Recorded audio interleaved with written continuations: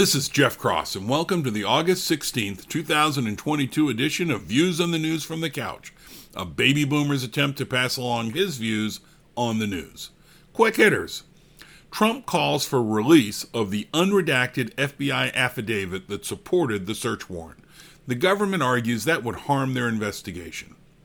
Sarah Palin is running today in the Alaska Republican primary to fill the vacant congressional seat. One article I read said that she may lose because of the forced ranking system that Alaska is instituting. Liz Cheney will likely lose the Republican primary for congressperson from Wyoming. She voted to impeach Trump, which hurt her in heavily Republican Wyoming. Still, I think she could have won, but she went against her party leadership and joined the Nancy Pelosi January 6th committee after Pelosi rejected several Republican congressmen nominated by Minority Leader McCarthy. Worse yet, she contributed to the Soviet-style show trial that the January 6th committee has become. Yep, I said that. A Russian ammunition depot in Crimea exploded.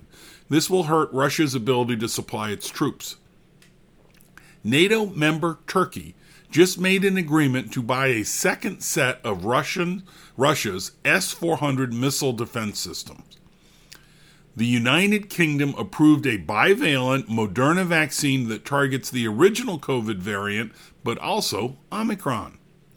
Henry Kissinger said we are inching closer to war with China and Russia. Moving on.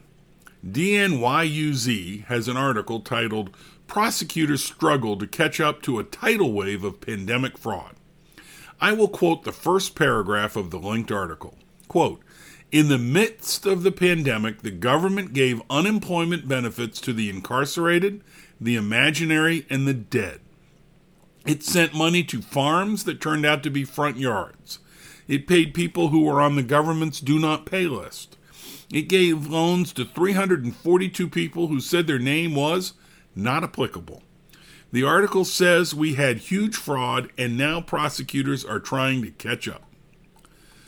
Records seized at Trump's Florida home have been said by the FBI to be labeled top secret, confidential, and sensitive compartment information. That last one is a biggie. If the system lets the president declassify those, then I don't think it's a legal issue.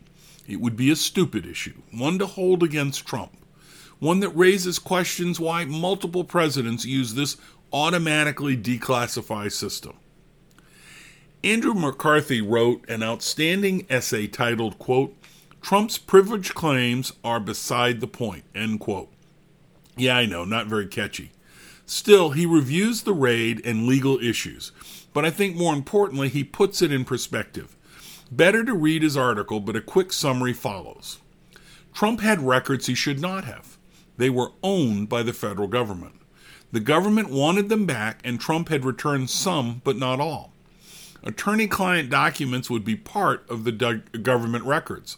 So fine that the government took them back, but the FBI should not look at them. The classified records were likely declassified, and therefore not a crime for Trump to have other than the fact that they were government records, and stupid to have those kinds of records so poorly protected. The FBI and DOJ overreacted in the way they reclaimed the records. The Presidential Records Act is a weenie law and likely won't result in a prosecution. We should chill. Is marriage between one man and one woman? Until 15 years ago, I would have said yes. About 12 years ago, I said, nah, men should be able to marry men and women should be able to marry women. Joy Pullman in The Federalist talks about Päivi Räsänen, who is a long-time Finnish member of parliament and also a doctor. She disagrees with me, the current me. Per the article, quote, "She holds fast to Christian teachings about sex as reserved exclusively for lifelong marriage between one man and one woman," end quote. I'm okay with her having a different view. The Finnish government is taking issue with her expressing her opinion.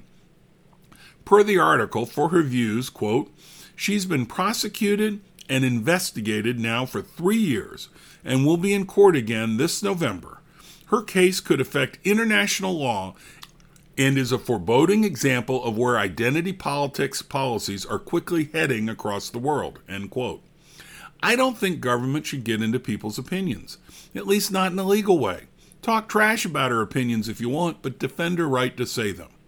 Thanks for listening to Views on the News from the Couch. If you like this podcast, please share with your friends. If you did not like it, please share with the rest of the folks you know.